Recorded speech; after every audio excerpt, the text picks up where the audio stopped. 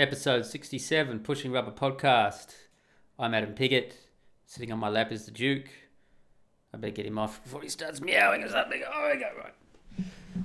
Episode 67, coming to you from snowy Holland. We've had snow, man. See what I did there? We have. It's been very snowy. And after 6 years living in Australia, I really had forgotten how much I miss the snow. I love the snow. I really do. When I lived in the Alps up in Italy, snowing. Of course, I had a wood-burning stove there, wood fire sort of thing, cast iron. Put out 15 kilowatts of heat. That's all I used to heat the house. It was brilliant. I love that, a nice wood fire. And at the place we're living in now, we're renting here in Holland, doesn't have a wood fire. So it kind of spoils the snow. It's like the snow's wasted because you don't have a wood fire to sit in front of and, drink whiskey while you're looking at the snowfall outside. It's not good. The Christmas tree's looking good though. Got the Christmas tree up. Very nice. I seem to remember when I was a wee lad that the Christmas tree, just as soon as you put it up, within like a few minutes, it would start to lose its needles and it'd just be a continual cascade. Because I always use a real tree. I don't get one of these plastic fantastic ones. Awful things, awful. I think someone once described using a condom during sex as showering with while wearing a raincoat. And I think a plastic Christmas tree is kind of on the same line somewhere there. I don't know. Does that work? Anyway, real Christmas tree. It's not these new ones that the breed. I think. Don't tell anyone. But I think they're genetically modified because they're just not losing the needles. It's great. Tree looks amazing. I tell you what, I don't do photos. I might put up a photo. Hey, I'll put up a photo of the tree. Yeah, I think I'll do that. The good wife took a few artistic shots. So we had snow on Sunday, and that was great because we just, sat inside and enjoyed the snow falling down. It was brilliant. And then there was snow on Monday. Now, this wasn't so good because Monday we had to drive down to Maastricht in the south of Holland, which is about a 2-hour drive, to look at a couple of properties because we're still hunting for a house. Those of you who listen to this blog on a regular basis know all about my adventures in this sort of thing. First house that either of us have ever owned or will own, if we ever buy one, which, tight market, record low interest rates, under 2% that can be locked in for a 35-year mortgage if you desire. So it's never going to change. Which means with inflation, it's just, it's pretty good. So we drove down and we're looking around Maastricht. We like the area down there. And Maastricht's a very nice city. So we drove down. The roads were pretty good. And about halfway down, it started to snow, just after a city called De Bosch. If you've ever heard of a famous painter, Hieronymus Bosch, he did like the weird 15th century, the going to hell paintings. Interesting stuff. Well, he was from De Bosch. Yeah? Hieronymus Bosch from that city. There you go. Yeah? It's just so historical living in Europe. It's always history. Oh, so much history. Anyway, so it started snowing. It was pretty heavy snow. I'm used to driving in the snow after, living in the Italian Alps for a decade. But of course, I was on an 8-lane freeway. So I'm more worried about other people losing their shit and sliding into me. But, we got down fine. No problem. And we looked at 2 places. First place we looked at, I don't want to jinx it. I'm touching wood right now. It's good. It's really good. We're going back to see it again later this week. I have hopes, people. I have hopes. They've renovated the place, but the price is low. What I really love, it's got this amazing. Well, I won't say anything about it because it might give someone on the internet will be able to track down which house I'm talking about, and then we end up buying it, and then people know where I live, and then I get stalked by fucking leftists or something, or hordes of women, wanting my body. I can't take that anymore. I've been there. I've been there, done that. Anyway, the good wife had to go into Belgium for a meeting, so I dropped her off from Belgium, and then I went to drive back home because she was going to stay there. She stayed in there overnight. I went to drive back home. 2-hour drive. Took me just under 6 hours. Probably the most nightmarish drive of my life. We've got a new car with these all-weather tyres, which were very good, I have to say. It took me 3 hours to drive 1 hour, which was from Maastricht to basically to Bosch. I was sitting in traffic stop for half an hour. There was no snow. It wasn't snowing. There was a bit of clumped up snow, ice shit on the roads, but really it was fine. But apparently I found out the next day the traffic jams around Holland on Monday afternoon were intense. And the worst part was North Brabant. It's like a state of Holland or a region. And that's where I was. I was on the worst part of it.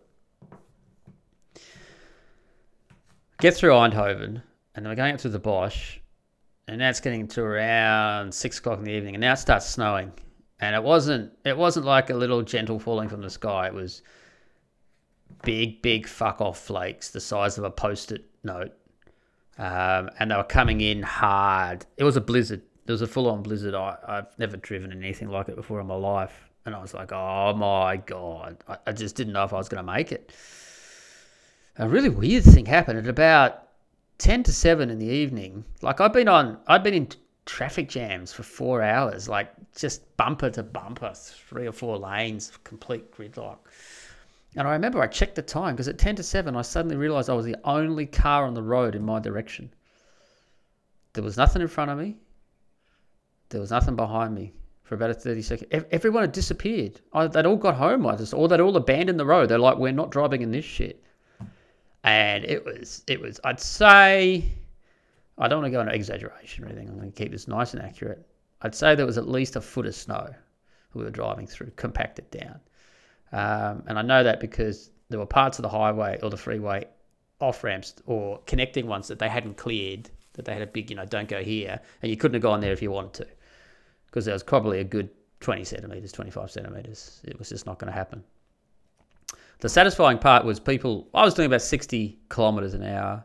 I don't know what that's, 35 miles an hour, something like that. Up to 80, 60 to 80.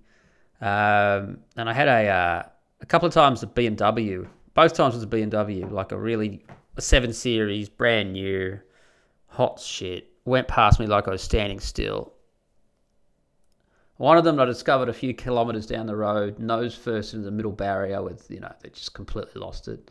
And everyone, man, there was not many of us on the roads. Everyone just fucking tootled past. No one's stopping. Fuck you. Fuck you. Oh, you go past this at 120, 130 kilometres an hour in this sort of weather and think you're hot shit and you end up in the middle barrier.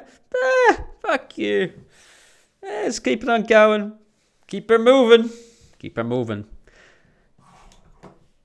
Just not interested. Saw cars spun out on the other side of the freeway going the opposite direction and facing the way we were going and blah, blah, blah. Semi-trailer. I probably saw half a dozen. Then we're coming up to Utrecht and oh my God, was the snow coming down heavy. Now it's about 7:30 at night, something like that. Anyway, I was traveling on I know that this is riveting, so I'm just going to keep going. I was traveling on the A2 and I needed to get onto the A12 and there was a big red X on the screens for the A12 and there was probably a foot of snow on the A12 with the part to get to it. And I was like, oh my God, what? Because I had no idea. I got a GPS in that, but I had no idea how to get back roads to where I needed to go. Anyway, so luckily my GPS helped me out, and I could see a couple of cars in front of me intended to go that direction, and then had to pull off. So they just closed one way to get onto it, but they'd left another way open that you had to go through the city and then get off the freeway, go to the city, get back on, blah, blah, blah. Managed it. Ended up getting home around, I left at 3, around 8:30. Something like that. Brutal trip. The Dutch aren't as good as cleaning their roads of snow as the Italians are. The Italians up in the Alps are smicko. Oh, they're good. Really, really good. Because they also clean all of it. It's not like here the Dutch have taken care of the major highways and the main streets of blah blah blah. But the little street that I live on is just like, oh yeah, whatever, deal with it. So now it's all kind of icy, snowy shit, and you take 2 steps out your front door and you almost end up arse over tit. Woo! Don't know what grandma's going to go with that. Anyway, that was my adventure on Monday. Yeah, that was a bit of fun. So yeah, that was my week. And we're going back to see this house again on Friday. We had 4 appointments booked. We've cancelled the others. We're just going to see this place for the second time, and then I think we're going to put an offer in. So yeah, fingers crossed. But it's good. It's the best one we've seen so far. If you ask me, so Adam, are you excited? Well, I'm not wearing the brown underwear for nothing. Yeah. All right, moving right along. Things are happening this week on the blog. I posted up a piece yesterday on the universal basic income, which is just an attempt to reinvent communism under another name. Yeah, that's all it is. Great little cartoon there. Communism flakes, we're not selling those. We need to discontinue. We can rebrand it. Basic income crunch. Ba-ba-bing. Marketing. Whenever you hear this universal basic income bullshit, this is just communism, people in another name. Communism in another name. And there's been like the people who are against I've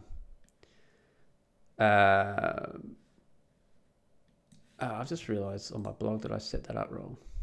God damn it. People who are against capitalism, i.e. socialists, always refer to people, workers under capitalism as wage slaves. Yeah, wage slaves. I never. It's a contradiction in terms. If you're on a wage, you're not a slave. And also, if you're on a wage, you've had a choice. You know, you've chosen to apply for that job. You've chosen to work in that environment. You chose to stay there. So this having choice is the opposite act of what a slave has. You can say, well, I'm a wage slave. If your job's no good, if you're not getting promoted, if it's not working out the way that you want to do, if you hate your job, it's your choice to stay there. It's your choice to stay there. Yeah. But the majority of people prefer to complain. They don't want to change their circumstances. I know how tough it is to change your circumstances. It's really tough. The fear of the unknown. Oh, but what if I never get another job? Blah blah blah. It's one of the reasons that women stay with guys that beat the fuck out of them. It's just like, but at least I know he beats the fuck out of me. And the guy might attack me with an axe. I could be. I'm well off here. Yeah. People don't like to change. But wage slave is an oxymoron. It doesn't make any sense at all. Okay. However, universal basic income. Well, boys and girls, that really would be the slavery bit. And I had a comment on the blog by a new commenter, Cuff Butch. Maybe he is the German. And he wrote, the slavery, inverted commas, aspect of UBI is what I've found resonates with those whom I have spoken about it. Yeah, it's true. You, if you want to become a slave with getting money, look, everyone in the Soviet Union had a universal basic income, just so you know. What a universal basic income means is you won't have any choice. Now, at the moment, they're trying to sell it funnily enough, in Utrecht, I read that the Dutch are wanting to introduce a basic scheme for universal basic income. And you can have something like €600 a month or some of that, and you can keep that and you can work on top of it. That's how they're going to sell it at the start. I think that's how they're going to do it. But the thing is the program will never end up being what it starts out being at the beginning. if that made any sense. It will always morph into something, and it will always be used by politicians to get elected down the track. It won't be locked into stone. No program ever is. And it will just come more and more and more. It's backdoor communism without having the revolution. That's what it is. It's by the sneaky backdoor.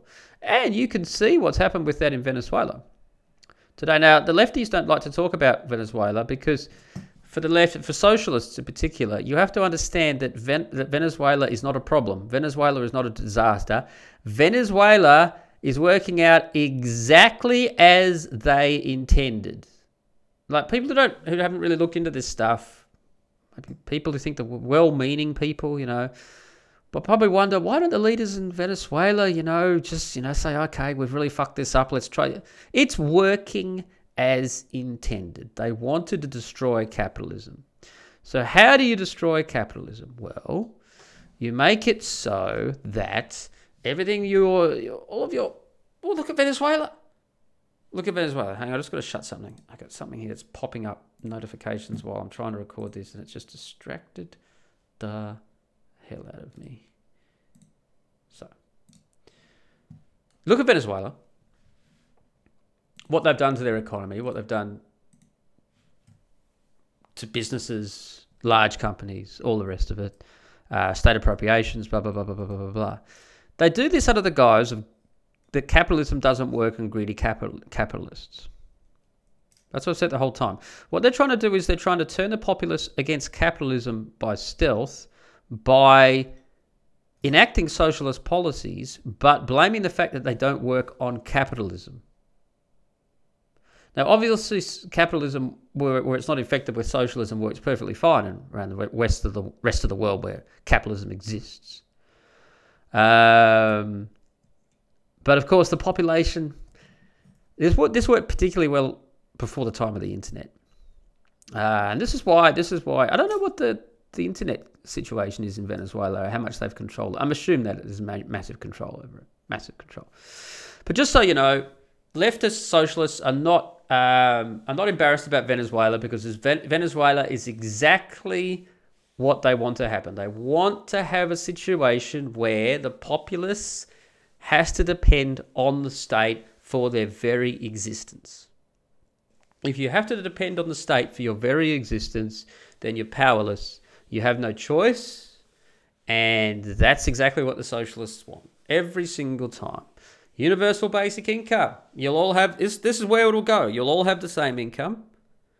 You'll have no prospects of getting a job and earning anything more outside that. That'll be your universal basic income. Will mean that's it, mate. You got to survive on that. And if you annoy anyone in government, if you annoy anyone in the secret police, which they'll inevitably set up, well, then you might find that your universal basic income has been cut off and it's the gulag for you. They probably won't do the gulag anymore, but I don't know. They say it won't work, but the gulags are in serious existence right now in North Korea. Serious fucking existence. North Korea is the other one they don't talk about. Socialism working as intended. You know when they always, the socialists say, these communists, they just didn't do socialism right. They did it wrong. It'll be better next time. No. They're lying. It was done it was done exactly to plan. Every single time. Exactly to plan.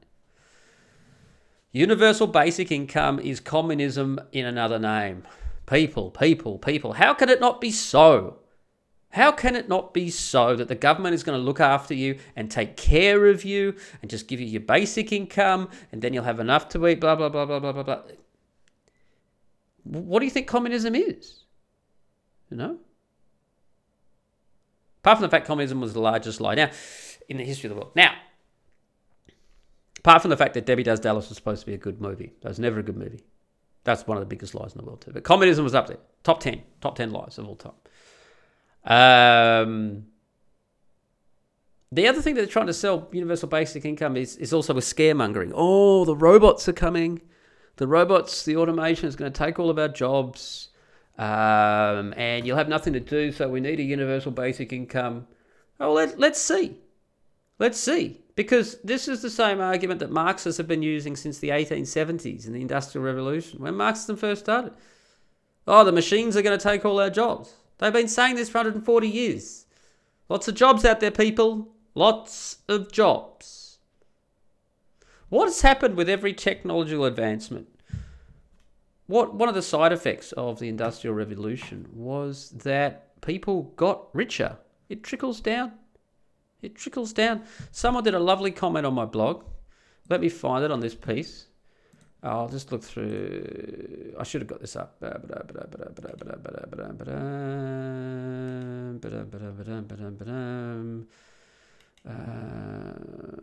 here we go. Mr. Black, who comments regularly. Good on you, Mr. Black. Productivity increases. So someone said, Mike Randall said, I'm concerned that technology is going to reach a point where AI, automation, etc. are so good that there really isn't going to be work for everyone. Automated agents are an extension of their owners. The work they perform is for the benefit of the owner, not society as we would expect. By the way, companies are not set up for the benefit of society. It's not what companies are set up for. Companies and businesses are set up to make a profit. Because these businesses make a profit, society is enriched because the money does not exist in a vacuum, people.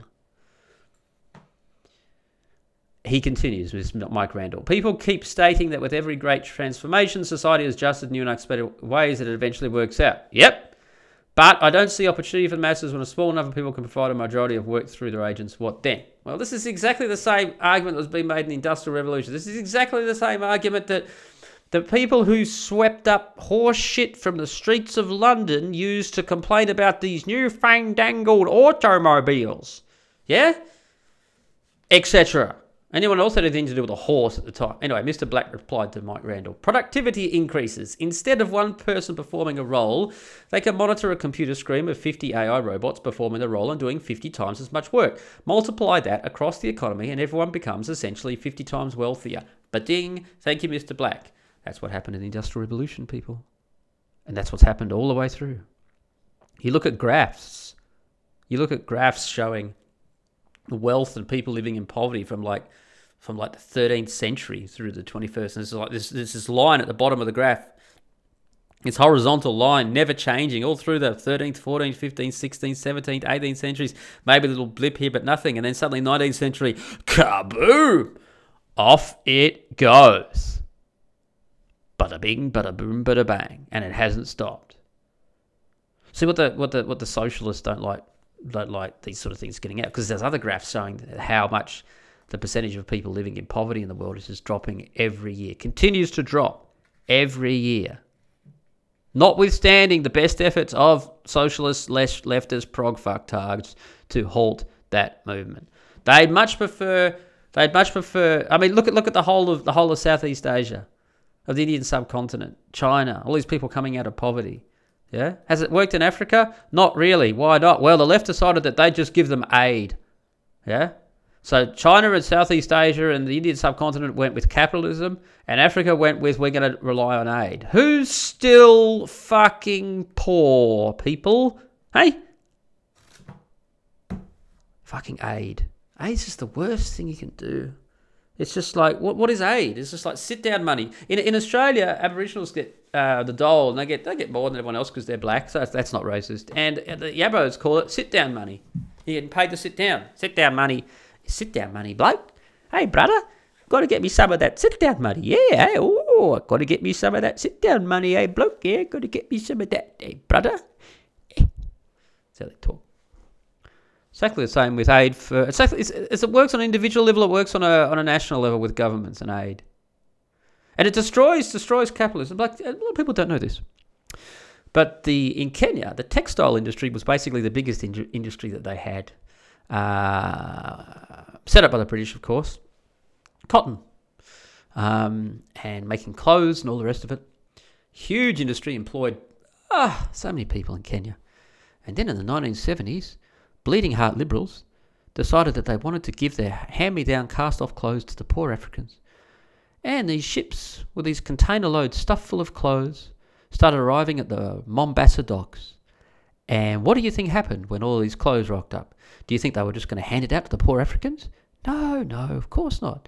Deals were made, it was sold, and it was all these cheap clothes were for sale in all of the little market stops. Suddenly you got It was all like people were wearing like LA Lakers t-shirts and stuff like this. Don't know what they are. Yeah, it's amazing the amount of American sportswear. It's baseball, basketball, football teams, baseball caps, that sort of stuff are in Africa. Everyone's a walking advertisement for some American sports team. Unbelievable. And what do you think happened to the Kenyan textile industry, the massive industry with all these free clothing rocking up on the docks? Destroyed. Didn't even last a decade more. Gone. All the jobs with it. That's what leftism does. It destroys jobs. What does capitalism do? It creates jobs. What do governments do? They take the taxes away from the people who create the jobs, and thus the people who create the jobs have less money to create jobs, so they create less jobs than they would have done. Governments never, ever create jobs. Ever. Not one job has been created by a government in the history of the world. Not one. Because the money required to pay the salary of the people working for the government, public servants, doesn't matter, whatever the case may be, police officers, is generated by taking it from people who earn the money themselves. And that money taken away, they can't use that money to create more jobs. Do you understand? Spending doesn't create jobs. Just so you understand. Spending does not. It's just like, this is the thing of government. Oh, people aren't spending as much. We have to get them to spend more. Yeah? Spending does not create jobs, people. Yeah? Doesn't create jobs. Might give more hours to your workforce. Oh, ramp up productivity more. Yeah, we need some more what's-its. Doesn't create jobs. If you think it creates jobs, leave a comment. Send me an email showing me how spending creates jobs. Because you'll be wrong. It doesn't. Universal basic income will be sit-down money. Won't create any jobs, and it will be so expensive, that the tax burden will be raised and raised and raised. More people will leave it. I mean, why are you going to slog yourself out in a job also if you got the sit-down money initially? So you got the choice, the illusion of choice. It'd be devastating. Devastating for any country that does it. Because it's communism. And communism is devastating. Yeah. Ultimately, of course, sit-down money destroys the soul. I'm going to call this episode the sit-down money episode. That's a good name for it. Because, the Abos. Why won't my pen work? The Abos got it right. They saw through to the heart of it. They still want it, though. They know how much it destroys their communities. But they can't do anything about it. Anything at all. Because what sit-down money does is destroy hope. It just destroys hope. Jobs give you dignity. Jobs give people a purpose for getting out of bed in the morning. Opportunities to learn about life. To have goals. To have dreams. To try things out. Sometimes you succeed, sometimes you fail. All the things that I've done in my life, all the places that I've been to, the countries that I've lived and worked in, businesses that I've started, people that I've met, none of that would have happened with sit-down money. None of it with a universal basic income. What are you going to travel for? Universal basic income. You'll have just enough to be able to get by, exist. That's it. Nothing else.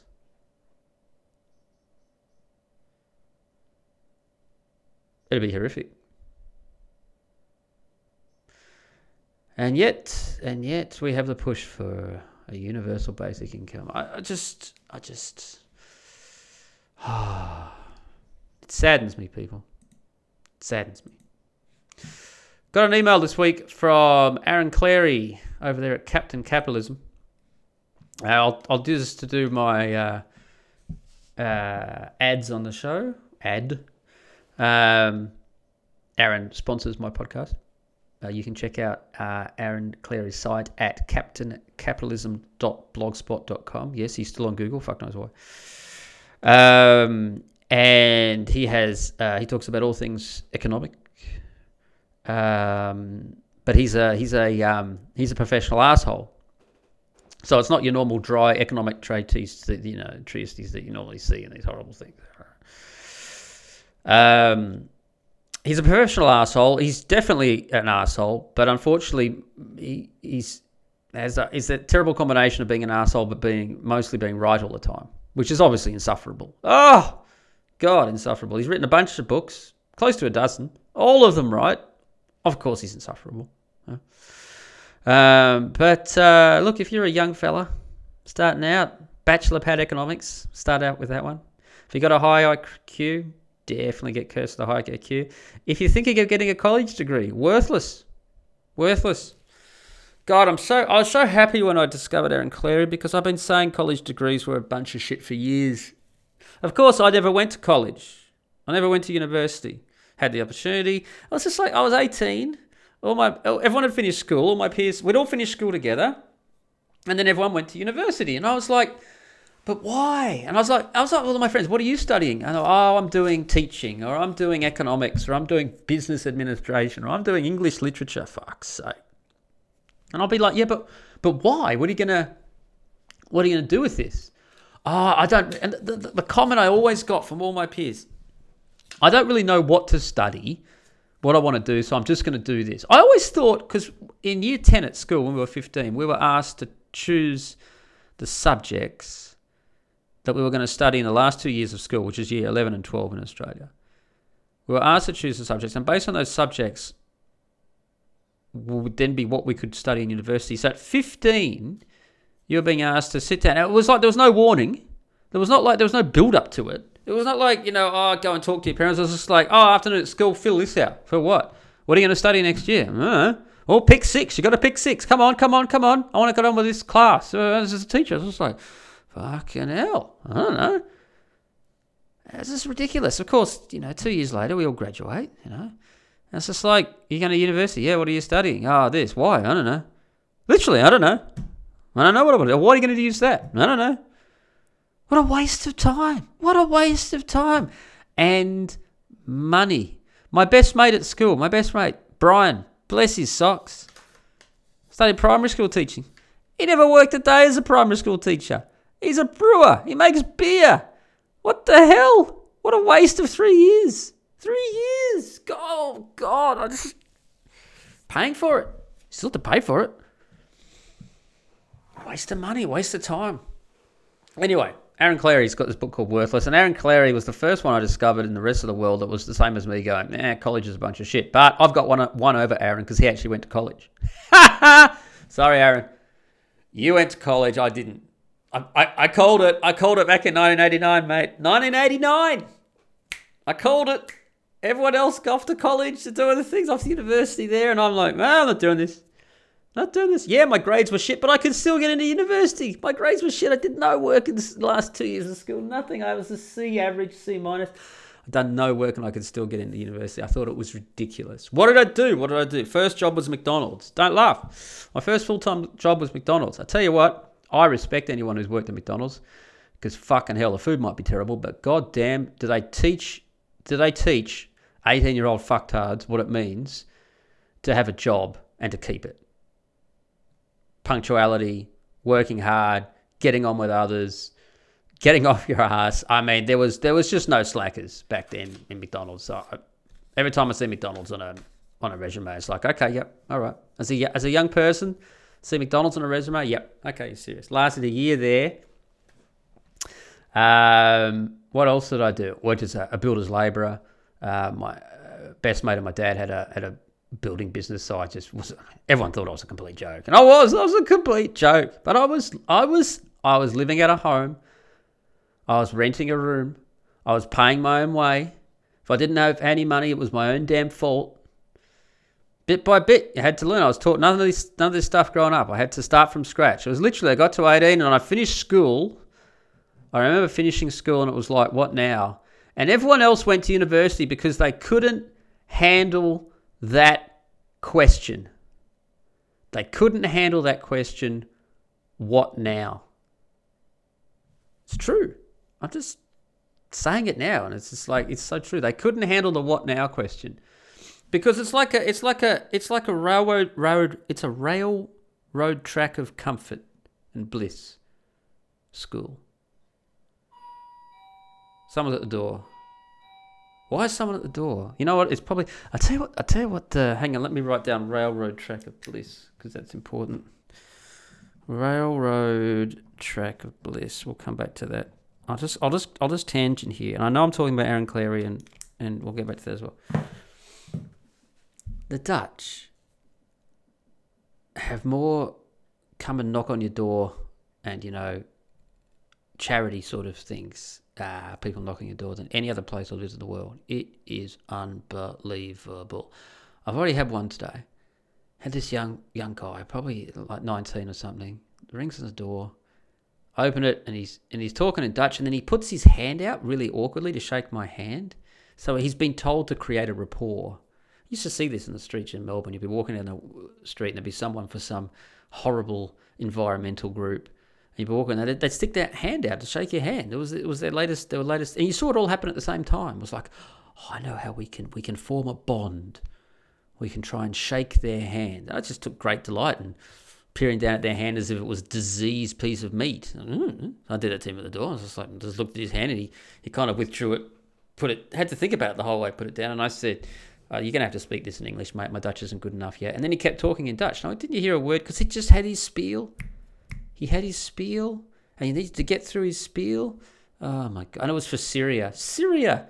I didn't say it. I was just like, they could bomb Syria out of existence, and I just wouldn't give a fuck. I just couldn't.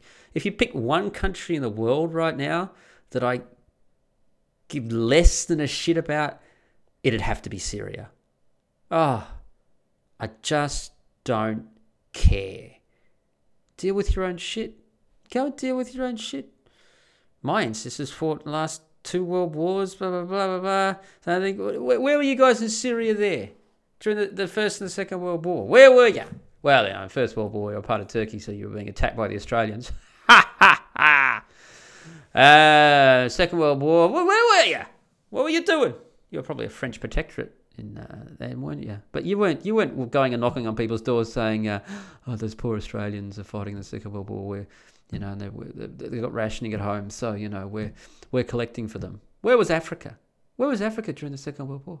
Were they collecting for us? Huh? Were they? No. Anyway. Railroad track of bliss. You start at like 5 years old. I think it's like getting early now. At 4 years old, they're starting school.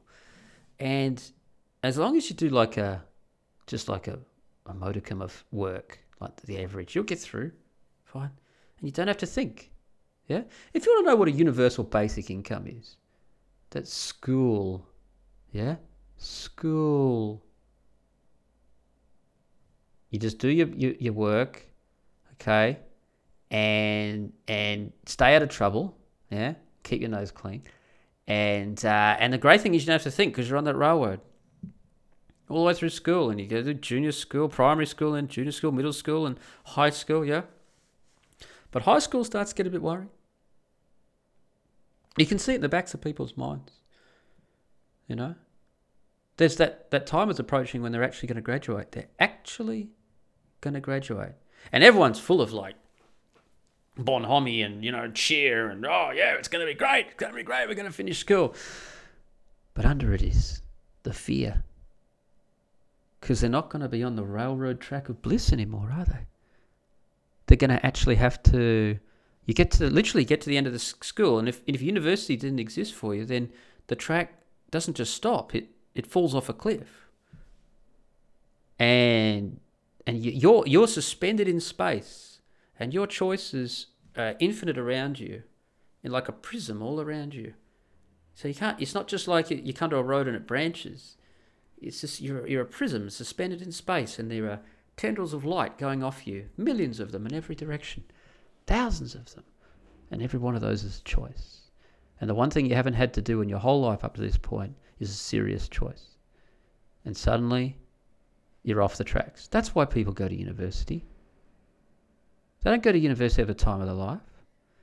They go to university because... Why? Because they're scared of the choice. They're scared of having to make a decision either way. Oh, I'll just pick something to study. And it was ludicrous back then, which is why I didn't do it. It's beyond ludicrous right now with the fact that the universities are, on the one hand, leftist indoctrination centres, and on the other hand, they're charging you six-figure sums for the pleasure of being indoctrinated and having your brain washed out with soap. I mean, it's completely crazy. How can anyone go to university now? Anyone? I know people. They say, "Oh, I'm going to go to university." I say, "What? What? Why? Why?" It's ridiculous. You want to be a surgeon? Go to university. Yeah. You don't know what to do? You don't know what to do? I didn't know what to do. So what did I do? I left home. That was a choice. Decision right there. Leave home. Did that. It's the first thing I did. Okay. Moved in with a mate. He was a few years older than me. Got a room there. The rent was, I think it was $50 a week. Okay. All right. Have to come up with $50 a week. Oh, I have to eat as well. Oh, I have to get around. I have transport. Oh, he lives in the middle of butt fuck nowhere. I had a push bike. I had a bicycle. I lived in Innaloo. That's a suburb in Perth, by the way. Innaloo. Loo is slang for toilet. So let's have a look here. You're just going to freeze on me, are you? Really? Let's try this again. Let's have a look. Oh, now we're working. And let's have a look. Innaloo. INNALLO. Maps. We'll get directions from Innaloo to... We'll go William Street. Northbridge, there we go. 11.1 kilometres. 11.1 kilometres. Okay? I used to cycle that distance to go into work at McDonald's. And then I'd cycle back to Innaloo. I could have picked a place that was closer, but he was my mate. What else did I do? God, I was a cleaner. I cleaned the same office block from 5 a.m. to 7 a.m. 5 mornings a week. 9-story office block with my mate Andrew. We held that job down for 3 years. And the guy that employed us didn't think we'd last a week. 3 years we did that. I did that while I was working at McDonald's. I did that while I was working a bunch of other stuff. So many jobs: shop assistant, actor, musician, bartender, waiter, you name it. Just trying to, and learning skills, learning how to keep down a job, learning how to piss people off, learning how to get laid. Or you can go to university. Or you can go to university and stay on the railroad track of bliss. But then university degrees ends. What do you do then? Oh no! Oh, I'll do another degree because I didn't find myself with this degree. Oh. And now you're in your 30s. You never worked a day in your life. You've got a huge amount of debt. You've never earned a cent in your life. How are you going to pay for this? Socialism. Get the government to take care of everything. These are the people advocating for socialism. People who never took a risk in their life. People who never made a decent choice in their life. People who have never had an original thought in their stupid fucking brain for their entire lives. These are the people advocating for a universal basic income. Morons, but worse than morons. Never taken a risk. And they put down capitalism all the time. Capitalism is all about taking risks. Small business owners. That's all it is. Everyone should be made to run a small business. If I see someone if I get a resume in, if I ever set up a business again and I get people in and I can see on a resume that someone in their life has owned a small business, then I'm very, very favourably inclined towards hiring that individual. And it's not just because they got get up and go. It's because they know. They know how much is on the line when it's your business. And if they've done it, they know how important it is to have staff who aren't just going to clock in and clock out and do the bare minimum so you can pay them when you're not even paying yourself. Very important. Anyway, Aaron Cleary sent me an email. And he said that it might make a decent segment and help some young guys out at the same time. Now, I don't know if I'm going to do it as a segment on my podcast. He says I should do it as a segment on my podcast. I don't know if it's going to work. It's not really it's either a written thing or a video thing, I think, anyway. Anyway, Aaron wants to cut a long story short. I'm not going to read out his email, but he wants to learn how to cook, but 20 minutes. So instead of going out and getting something to eat, yeah, which he says it's always prepared well, tastes better than what I can make at home. There's no dishes. Fine. I don't understand people having a problem with the washing up. I really don't understand it. All right. I mean, I have a dishwasher here, and most of the time I do the washing up. We eat, and then we'll do the washing up. It's one of the things that I just tend to do in the house. The good wife washes the clothes. Thank God she takes care of the bathroom because I'm not a bathroom. But the kitchen, the washing up, I just gravitate towards it. I'll do it. I always do it. So many share houses. Just wash the dishes. You're finished, blah, blah, blah. It takes, if you do it right there and then, you get two things. One, it's so much easier because the grime hasn't sucked to the plate. So it's all off. It takes 5 minutes, if that.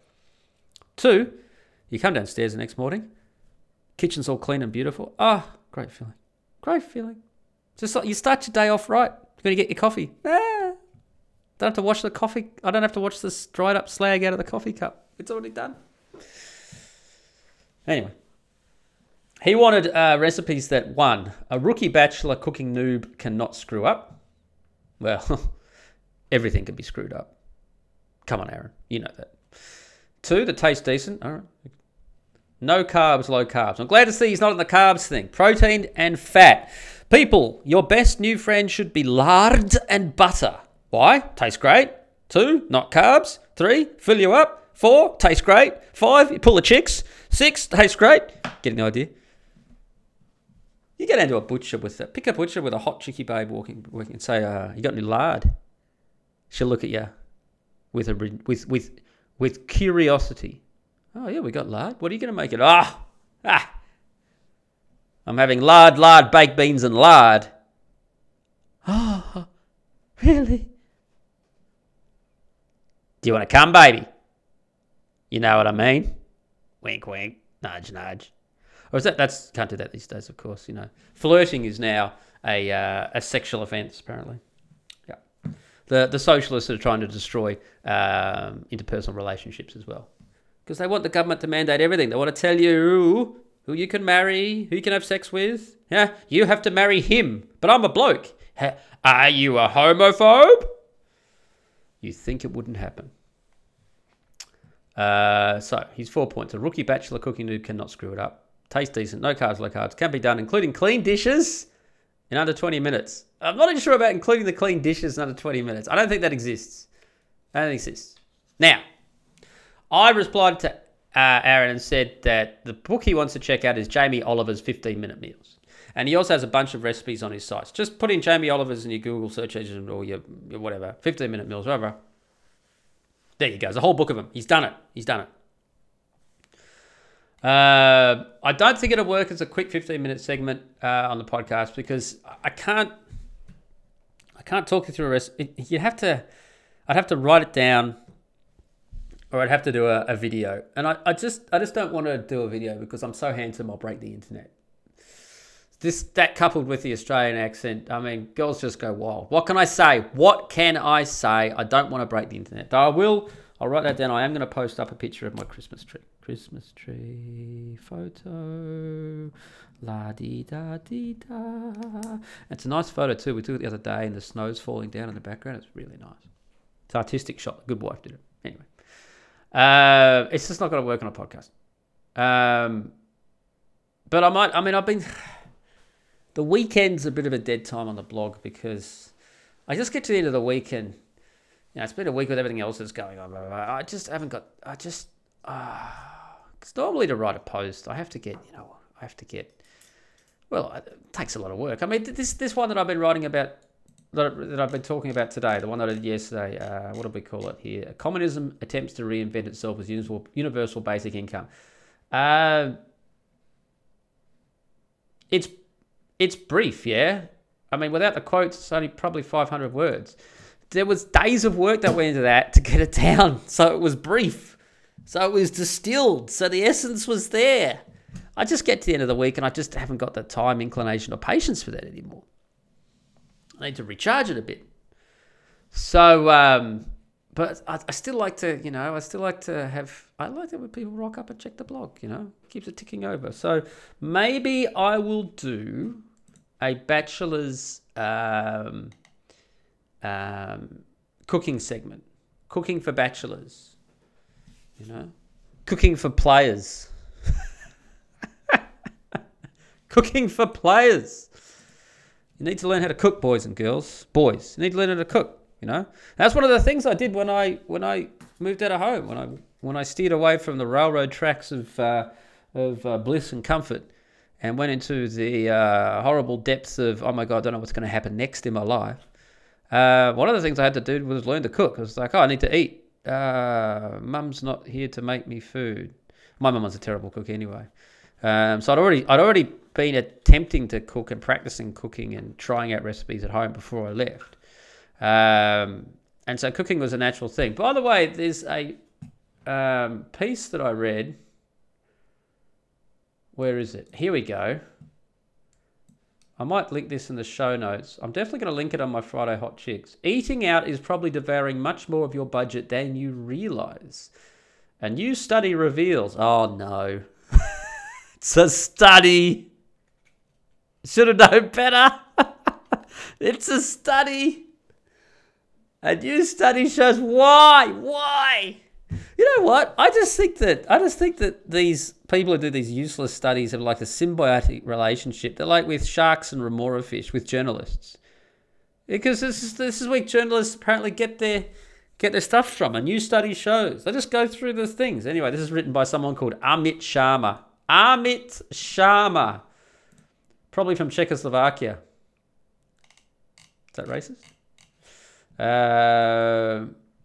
Anyway, let's go back to this. Where is it? A new study reveals a big gap in what people think they spend on eating out and what they actually spend. A recent study found that adults tend to estimate how much they spend on eating out by more than twice what they're actually spending, which is a significant chunk of cash. Mental accounting doesn't add up. Blah blah blah blah blah. Problem most people aren't aware of. I'm just reading you the bits at the start of the paragraphs. Regaining control, what to do. Amit Sharma, Professor, Hospitality Finance Director, Food Decisions Research Laboratory, Pennsylvania State University. Oh my God. I've taken the piss about the avocado breakfast brigade and the millennials in Australia, about how the money that they spend on that, if they saved over 10 years, they'd have an average of $25,000. So they'd be saving around $2,500 a year. Now in Australia, another big thing is takeout coffees. So a takeaway coffee in a big cup, you're probably looking at $5. And let's say they do 2 a day, because it's like takeaway coffee in Australia is like the new smoking. So before you used to smoke so you could get out of the office and stand outside and have a cigarette and chat with people. Yeah, I'm having a fag. Just going to have a fag. Yeah.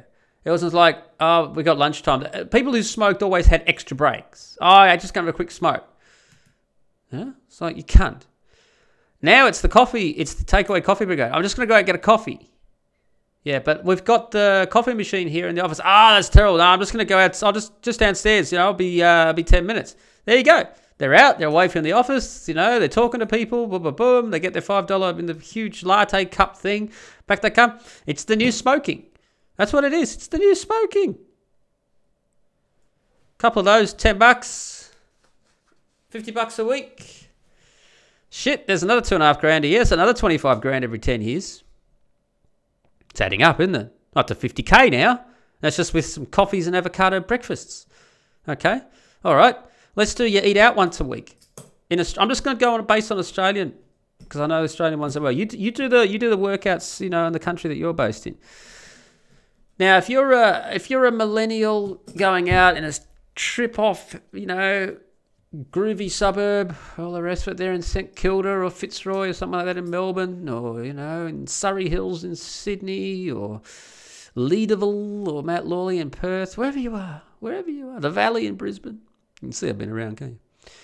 I don't know Adelaide because no one goes. Who the fuck goes to Adelaide? Jesus God. You're probably going to have to spend $50 to $75 a head for dinner. That's per person. Bottle of wine, couple of courses. Not exaggerating. $50 to $75 a head.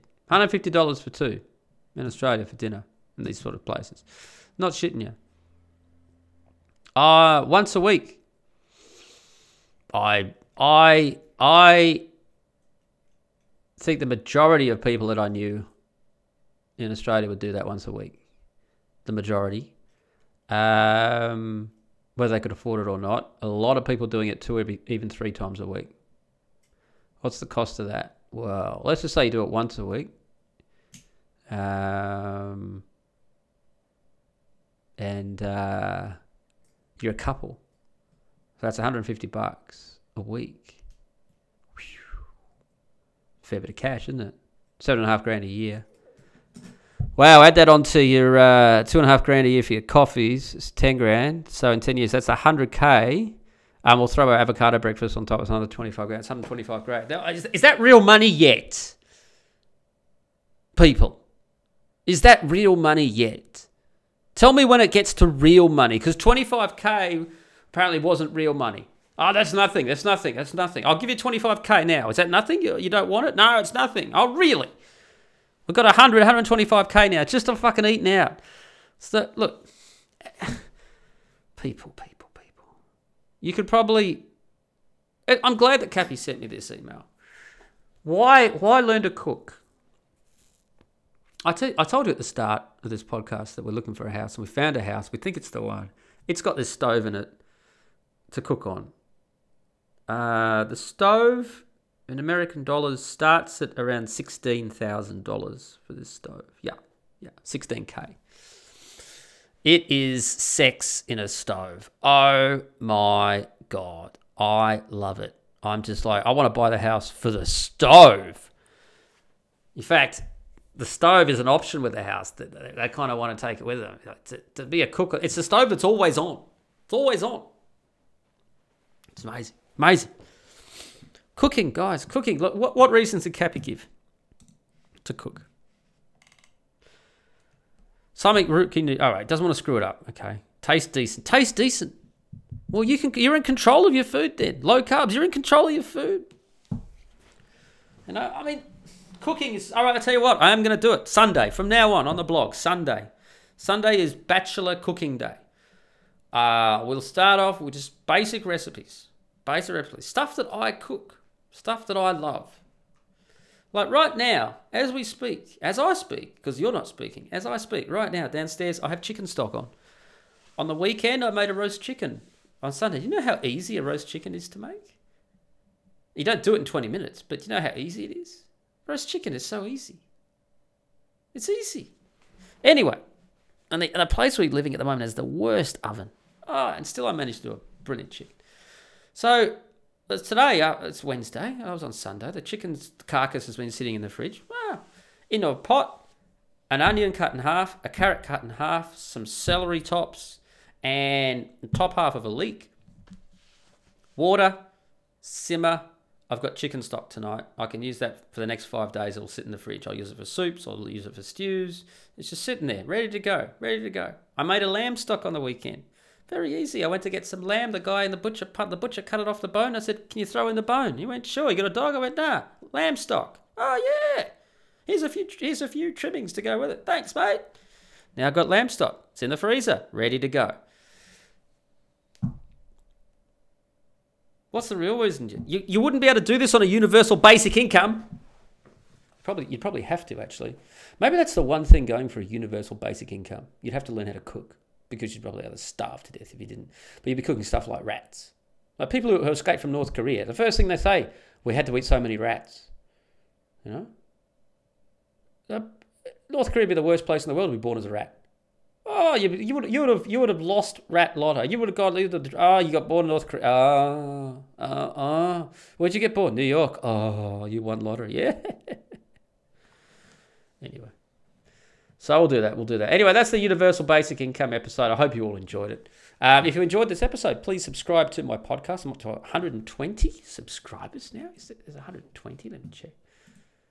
121. 121. No. Subscribe to my blog, which is over 200. This is all ticking. It's ticking along. Things take time, people. Things take time. They take time. They build things up. You can get my books, Pushing Rubber Downhill, A Journey to Manhood via Whitewater Adventures. And this is talking about how I got to the end of the railroad tracks and didn't go to university and struck out on my own. If you're like, how can it be done? Read that first book. It's on paperback. If you order paperback, probably best Book Depository or just your local bookstore. Just go in and show them the title, tell them my name. There you go. They'll order it. 5 days, it's there.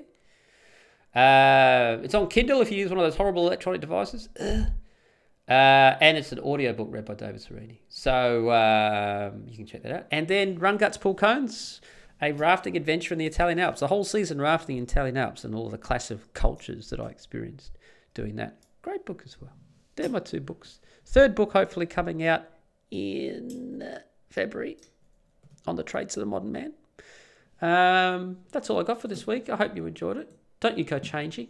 And tell everyone who go around Universal Bank Basic Income. Let everyone know. It's not the thing to do. Okay? It's sit down money. And the last thing you want to do in this world is sit down. You want to be out in front. Okay. Ciao.